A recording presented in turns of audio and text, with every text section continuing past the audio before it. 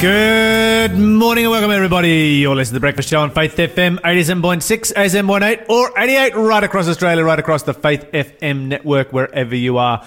Positively Different Radio in the morning. You're with the Double L team, Lyle and... Liam. Good morning, Lyle. How are you this morning? I am amazing this morning. That is amazing to hear. What are you thankful for? I had a whole list of things I was going to be thankful for this morning, and I'm trying to remember what they were. I was driving in on the car this morning, and I was making a whole list, and now my mind has gone completely blank. They will come back to me in just a moment. But... Do you want me to go with mine first? Yeah, go with yours first. All right. The thing I'm thankful for this morning is when I come in and I reverse to park, there's this one tree behind me. I don't know if you can see it, but there's one tree out there. Yes, you can see it in the car park. And it lights up with my brake light when I get too close. And I'm very thankful for that tree because thanks to that tree, I don't run into it and I don't run over the curb and I keep my car in reasonable... Perfect line, yes. So... I'm thankful for that tree this morning. That's a very pleasant-looking little gum tree that is about, 100 millimetres across at its base, something like that. About that, yeah. And the other thing that we can be thankful for, you and I, Liam, is that when we come to work, we get the choice of car spaces. We do. We can park anywhere we want. Every single car space is available. That's right, because we are the first ones here. Indeed. When we leave, it's a bit different. We're creating space. When we leave, we create space for everybody else, but it's pretty packed by the time we're out of here. It's certainly handy. And it's handy for all those late... I remember what I was going to be thankful for. What are you thankful for? Being able to interact with early risers on social media early in the morning with Bible study. How good. Having a bit of a Bible discussion this morning at about 4:30 in the morning. Yeah. Pretty cool. Getting everyone to... What were you discussing? We were discussing the gift of prophecy. Oh, lovely.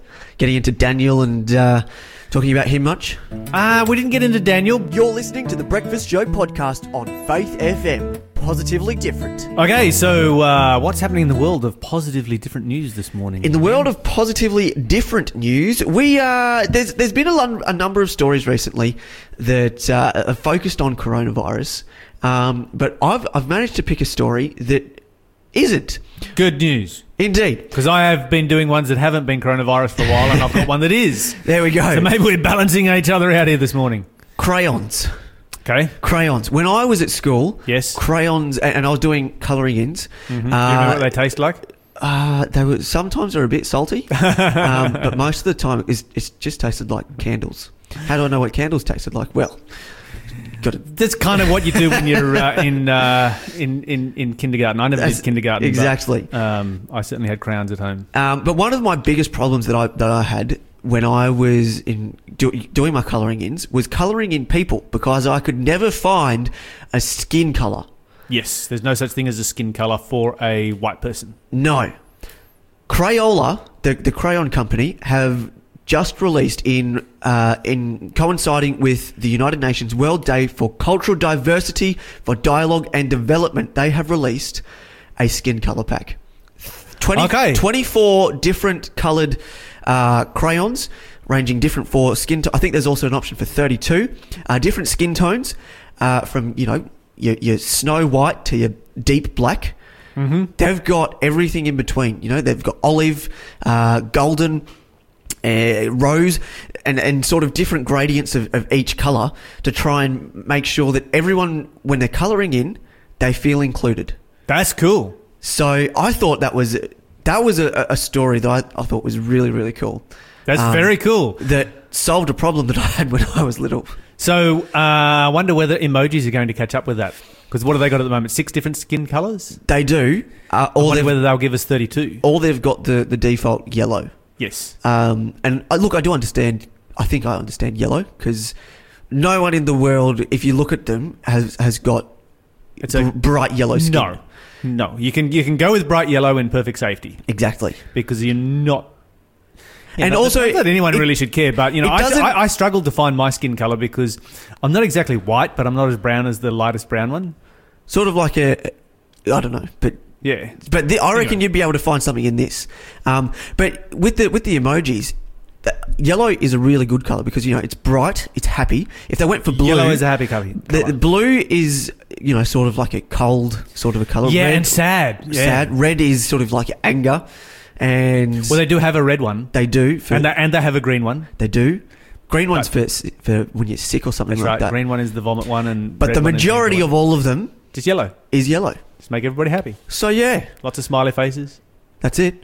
Keeping on the theme of yellow, over in America, they're coming up to graduation, and a lot of students can't go and graduate. Oh, and this is together. such a big deal in America. You have It no is. idea how big of a deal this is. They're going This crazy. is off the charts big deal. So one of the biggest things that is yellow in America is the school buses, and a group over in America a group of bus drivers in America have gotten their buses and lined them up to pay tribute to the class of 2020. So they've put They've drawn it in the school car park. They have indeed, just to let everyone know that, you know what, it's okay. We do still support you. We do still think about you. We miss you, although you may not be coming to school as much. You're still in our thoughts and See, when I prayers. graduated, well, I didn't, when I finished year 10, I didn't really graduate from anything. But when I finished year 10, back in the day, it was just sort of one of those things you get sort of handed a piece of paper and have a bit of a speech night, and that was it. Was all done over and done with. My goodness, we have gone down the American path, but we certainly have not caught up to where America is as far as Not quite up to the there. pageantry that is involved Yeah. with school graduation. We still have, at my school, we had a formal. Some schools have a formal and a valedictory dinner, which is two things. My school, we called it a formal, but the school principal called it a valedictory dinner because if they called it a valedictory dinner, there were some rules that they can put into place that they couldn't put into place with the school formal. Okay, so you just reshuffle the letters on the title at the head of the piece of paper that announces it, and you can That's it. make up your own rules. That sounds like a good idea to me. Well, one of the biggest things, it was very controversial when I was at school. We weren't allowed to. It was only our class. Like a lot of times when there's a formal, you invite a partner or someone else from a different school or your partner. You bring them to the formal with you, and you take them in, and you can get to dance, and it's a big do. But in my school, it was not only my school but my grade. If you weren't in my grade, you couldn't come. Oh wow! Yeah. So you didn't get to invite anyone from outside. No. Oh, except for my parents. Parents of the children that Yes. were graduating Yes. and the children that were graduating. You didn't get a +1. Didn't get a +1. Unless that +1 was technically already there, but that's not really a +1. That's a plus Classmate. plus already It's a there. classmate, yeah. Yeah. So, yeah.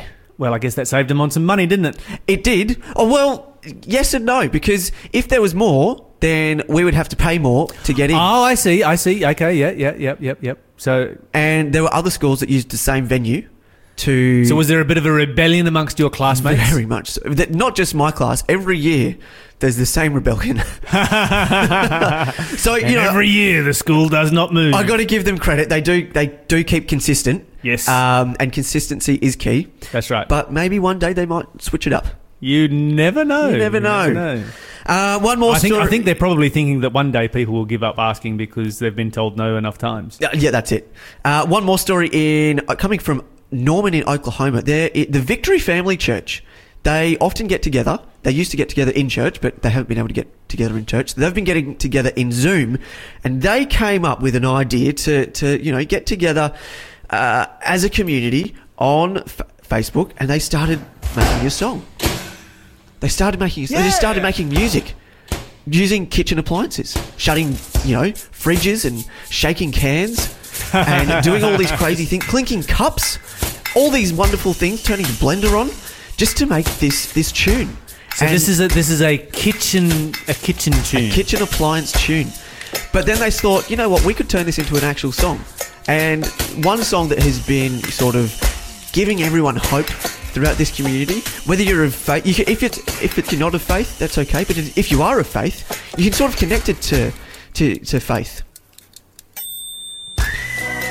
There goes the oven timer. And I just thought that it was it's a really fun song. But yeah, so that was coming out of the church over there. So that was a fun little thing that I thought I'd bring up this morning, because we always need to remember to be happy in our lives, and making sure that we continue on with our day And as you go through your day, make sure that you stay happy as well. Because there's always things to be happy about. Regardless of what's going on, there's always things to be happy about. And that's something. Indeed there is. That's and always something to remember. We need to focus on the fact that we serve a living God who is also our Lord and Saviour, who gave his life for us. And that should be something that makes us all happy. Something to be happy about. And to motivate us throughout the day. You're listening to The Breakfast Show podcast on Faith FM. Positively different. As we endeavour to do every Wednesday, we have David Haupt on the phone to talk about emotional health. David, welcome to the show. Good morning, and good morning to your listeners. David, this morning we wanted to spend some time talking about marriage, and marriage in particular, the difference between the way males and females process isolation. A lot of us have been in isolation during this COVID crisis, and are now starting to come out of isolation. When it comes to marriage and relationships, obviously we've heard some horror stories coming out of, couples who have been placed into lockdown, isolation together, hasn't always gone well. Some couples have absolutely loved that time, but it has created quite a few COVID divorces. Why is this, and what is it that about isolation and two people isolating together? We would think that they love each other, that is causing these kinds of stresses. May I start off with a Bible text, and it's going to be my paraphrase on it, if you don't mind. In 1 Corinthians 7:28, it says, "If you marry, you have not sinned, but you will have trouble." Right. That's okay. So for all the single people out there, Liam's listening in, and he's a single person. This is a statement of fact. Let me give the full text. He says, "But even if you do marry, you have not sinned, and if a virgin marries, she has not sinned. Nevertheless, such will have trouble in the flesh, but I would spare you." So, in reality, any relationship, any marriage has its difficult spots, and has difficulty primarily because we are so different. But add that into the mix of a coronavirus isolation, and you've got an escalation of the challenge of being able to think about the other, not just about yourself. So in an unconverted relationship, if people are purely thinking about themselves, what happens? All of those differences eventually, which initially attracted us to each other, becomes corrosive points. In other words, it becomes issues that starts to rub off on each other. It's very interesting to notice the major difference between male and female. And I want to put a lighter note on this, although it is a very serious matter, because as I met with some of the councils in our area, COVID-19 brought to the fore major issues relating to food shortage, secondly, to mental health, and thirdly, to domestic violence. So it is a major issue. And where people are unconverted, they start to act very selfishly. And the difference between male and female is sufficient to create major crisis. And sadly, to note that the news media report regularly partners that have been killed, or even children of partners been killed due to the isolation and the unconvertedness of the heart. There's a phenomena that's been reported on, which is the cruise ship divorce, and I'm wondering whether there's a relationship between the two. And basically, it's a phenomena where you have, a couple and both of them work. They spend evenings together, but that's about it. They go on a cruise because they want to, have a great holiday together, and now suddenly they're spending 24/7 together. Is it the same kind of environment on the cruise ship as it is during a COVID lockdown that is highlighting the selfishness of these relationships? Very true. We often fall in love with the emotion that I have when I am with that person. When we meet, I feel fantastic. One of the most phenomenal emotions that we experience when we meet another person that are interested in us is in actual fact a very immature, self-centered emotion. Now, Lyle, you and myself, who'd been married for many years, realizes and know that when marriage focus stays purely on self, what will happen? Yeah, it just becomes toxic. It becomes toxic. So if that relationship does not shift its focus, what will happen is that isolation, being 24/7 in each other's face, will eventually become an explosive point. On the other hand, God's design for marriage is for two people to fall in love, to find each other interesting, and build a communication relationship so that they will have a basis to be able to deal with conflict later in marriage. But the moment that the physical part takes over, the communication starts to plateau, and people start to rely on connecting on a physical level, and not anymore process the problems. So if a couple had waited until marriage before they become intimate, they have most probably grown their ability to be able to communicate and to work through problems. But once they rely on physical intimacy as the connecting point, very quickly, because the female desire is that for her, sexuality is primary emotional. For the male, sexuality is primary physical. That difference will very quickly erupt into a major conflict zone, because the wife then feels purely that she's been used, while the husband feels that he's been cheated out of something that he so desperately desires.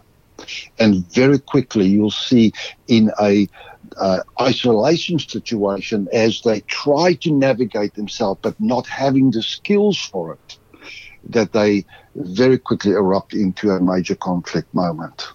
What about what we're facing right now, as for couples that have gone through isolation together and they've survived it, or obviously there's many out there that have thrived on it. They've we've got some time out together for a change, and I think we need to remember it's not all bad.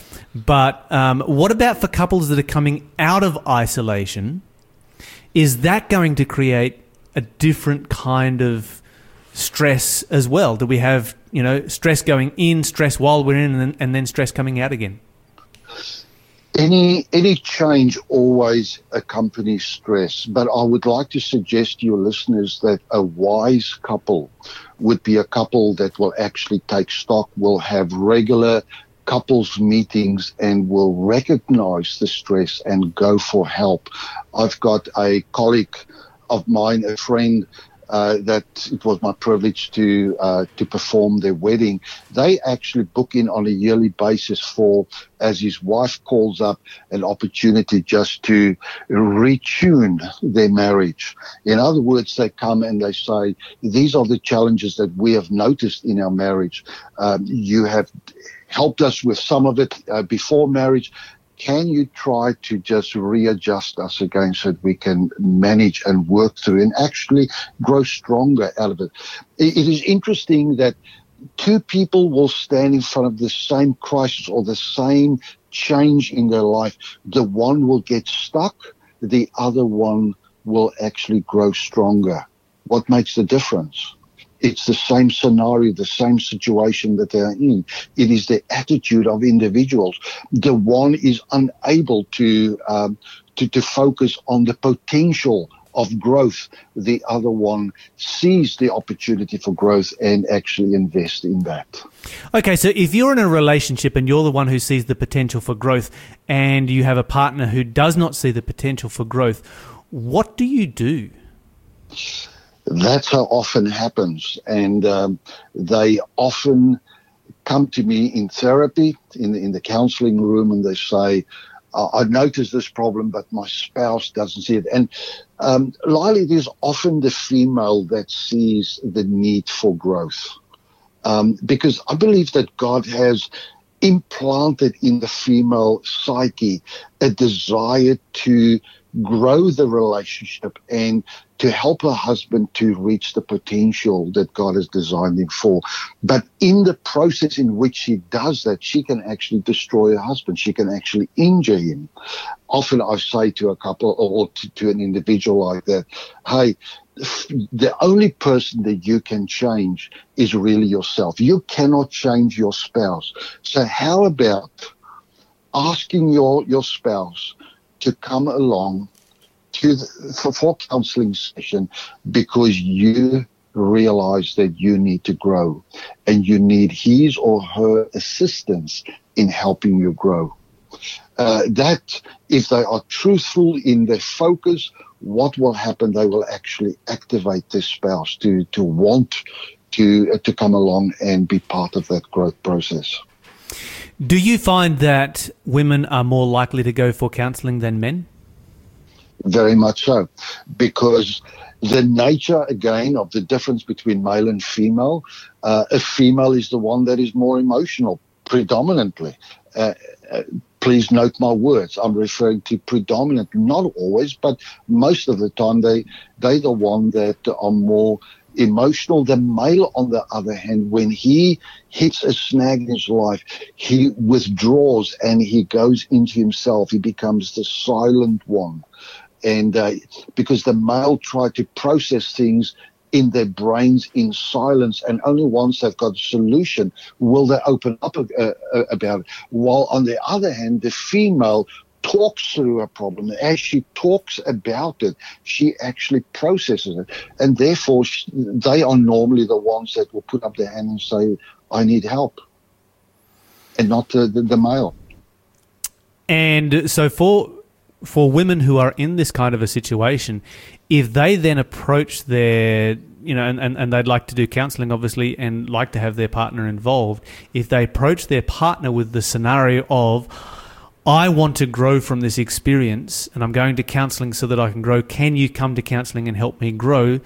What you're saying is that they may have a higher chance of getting their partner, their male partner, to be involved in that process.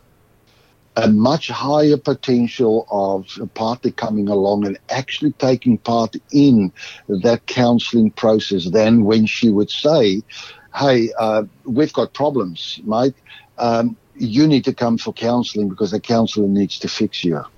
That immediately puts the husband on his back legs, and he will fight against it, and he will run as quickly as possible. Yeah, I can honestly say, though, from being a man myself, I would find that kind of scenario incredibly intimidating. Men don't like to be failures, and that would, put them out there. You're a failure. You need to get fixed. Exactly. And as men, we're like, no, we're not failures. We never fail at anything. It's one of the... Lol, when I arrived in Australia 21 years ago, I recall landing up in Sydney. We didn't have GPSs those days. We had a thick book that had all the maps of every street in Sydney. And trying to travel to the other side, the evening beforehand, I will make sure that I know exactly the route, and I'll put little pieces of paper, and I would number those pieces of paper in order to navigate myself through the city. And sometimes in the struggle while driving, paging over, I would lose one of those little slips of paper. But I would never acknowledge to my wife that I am lost. I would Neither would you stop and ask for directions, right? Neither would I do that. I would pull over for her to ask for direction, but I would never do it because a male never gets lost. Yes. That is so typical of the male attitude, while the female is so different. And this is why I believe God gives us a wife to not just humble ourselves, but also to be our helpmate, to help us through those difficult times, and to realize that when our marriages are in crisis, instead of when the husband isolates himself further and withdraws into himself, it is the wife that reaches out for help. David, has been fantastic having you on the show this morning. You're listening to The Breakfast Show podcast on Faith FM. Positively different. All right, it is time for Question of the Day. And what is our question today, Lyle? Okay, so our question of the day comes in from somebody who has been watching the End.Digital program. Let me just find it for you here real quick. And so this one comes from Rami. Rami says, I have a question. As a Muslim, I know about the Antichrist, the false Messiah, and the reappearance of Jesus, the Messiah. And we believe, obviously as a Muslim, that Jesus will rule the world for years after killing the Antichrist in one of the most, if not the most peaceful and prosperous eras of humanity. But from your beliefs, what happens next? How will this lead to Judgment Day? So that's a really, really interesting question. What we're finding is that our second biggest audience outside of Australia and New Zealand for the End.Digital is coming from Islamic countries. Oh, there you go. Yeah. And so it's great to see people who are investigating, what the Bible has to say, and it's great to see Muslims investigating what the Bible has to say as well as what the Quran has to say. And so, yeah, I've got a couple of comments that I would make in relationship to this. And the first is that, the Quran does not teach that Jesus will reign on the earth after his second coming. Neither does the Torah or the Injil, the books of Moses or the Gospels, according to Islam. None of those books teach that Jesus will rule on the earth immediately after his second coming. The Bible says, Jesus says, in my Father's house are many mansions. If it were not so, I would have told you. I go to his Father's house, that's heaven, to prepare a place for you. And if I go to prepare a place for you, I will come again to receive you unto myself, that where I am in heaven, there you may be also. So Jesus is coming back to this earth to take us back to heaven to be with him. And that's what the Bible teaches. And so, yes, it will be the most prosperous and peaceful era of humanity because there will be no sin and it will be taking place in heaven. We are going to be talking about this in more detail over the next couple of weeks on the End program. But that's what the Bible teaches. The Bible does not teach that Jesus is going to rule here on earth. The Bible says that Jesus will rule in heaven immediately after the second coming. And so there's a little bit of a difference there, and it kind of highlights one of the dangers in my mind that we all have. Because my good friend here in this discussion on social media has come back and said, yeah, okay, that's true. The Quran does not say that Jesus will do that, but the hadiths. And we can all go to commentaries. But is it safe to go to commentaries as the last word on these kinds of things? If it's not in the Bible as a Christian, then is it safe to believe that? And I would say if it's not in the Bible, then the commentary simply becomes somebody's opinion.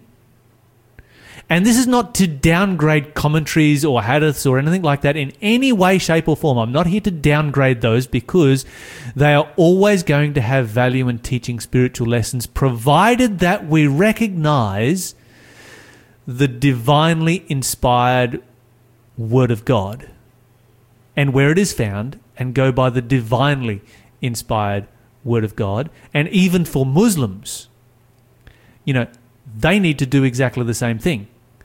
And so there's a lot of that we share with Islam. We share the books of Moses with Islam. We share the Gospels with Islam. We share the Psalms with Islam. The Torah, the Zabur, and the Injil, we share all of that with Islam. And so if we stay within those books, we're safe. It's when we step outside of them that I just sort of, I start to have some questions. And so really we need to get back to the books of guidance that God has given to us. It's as simple as that.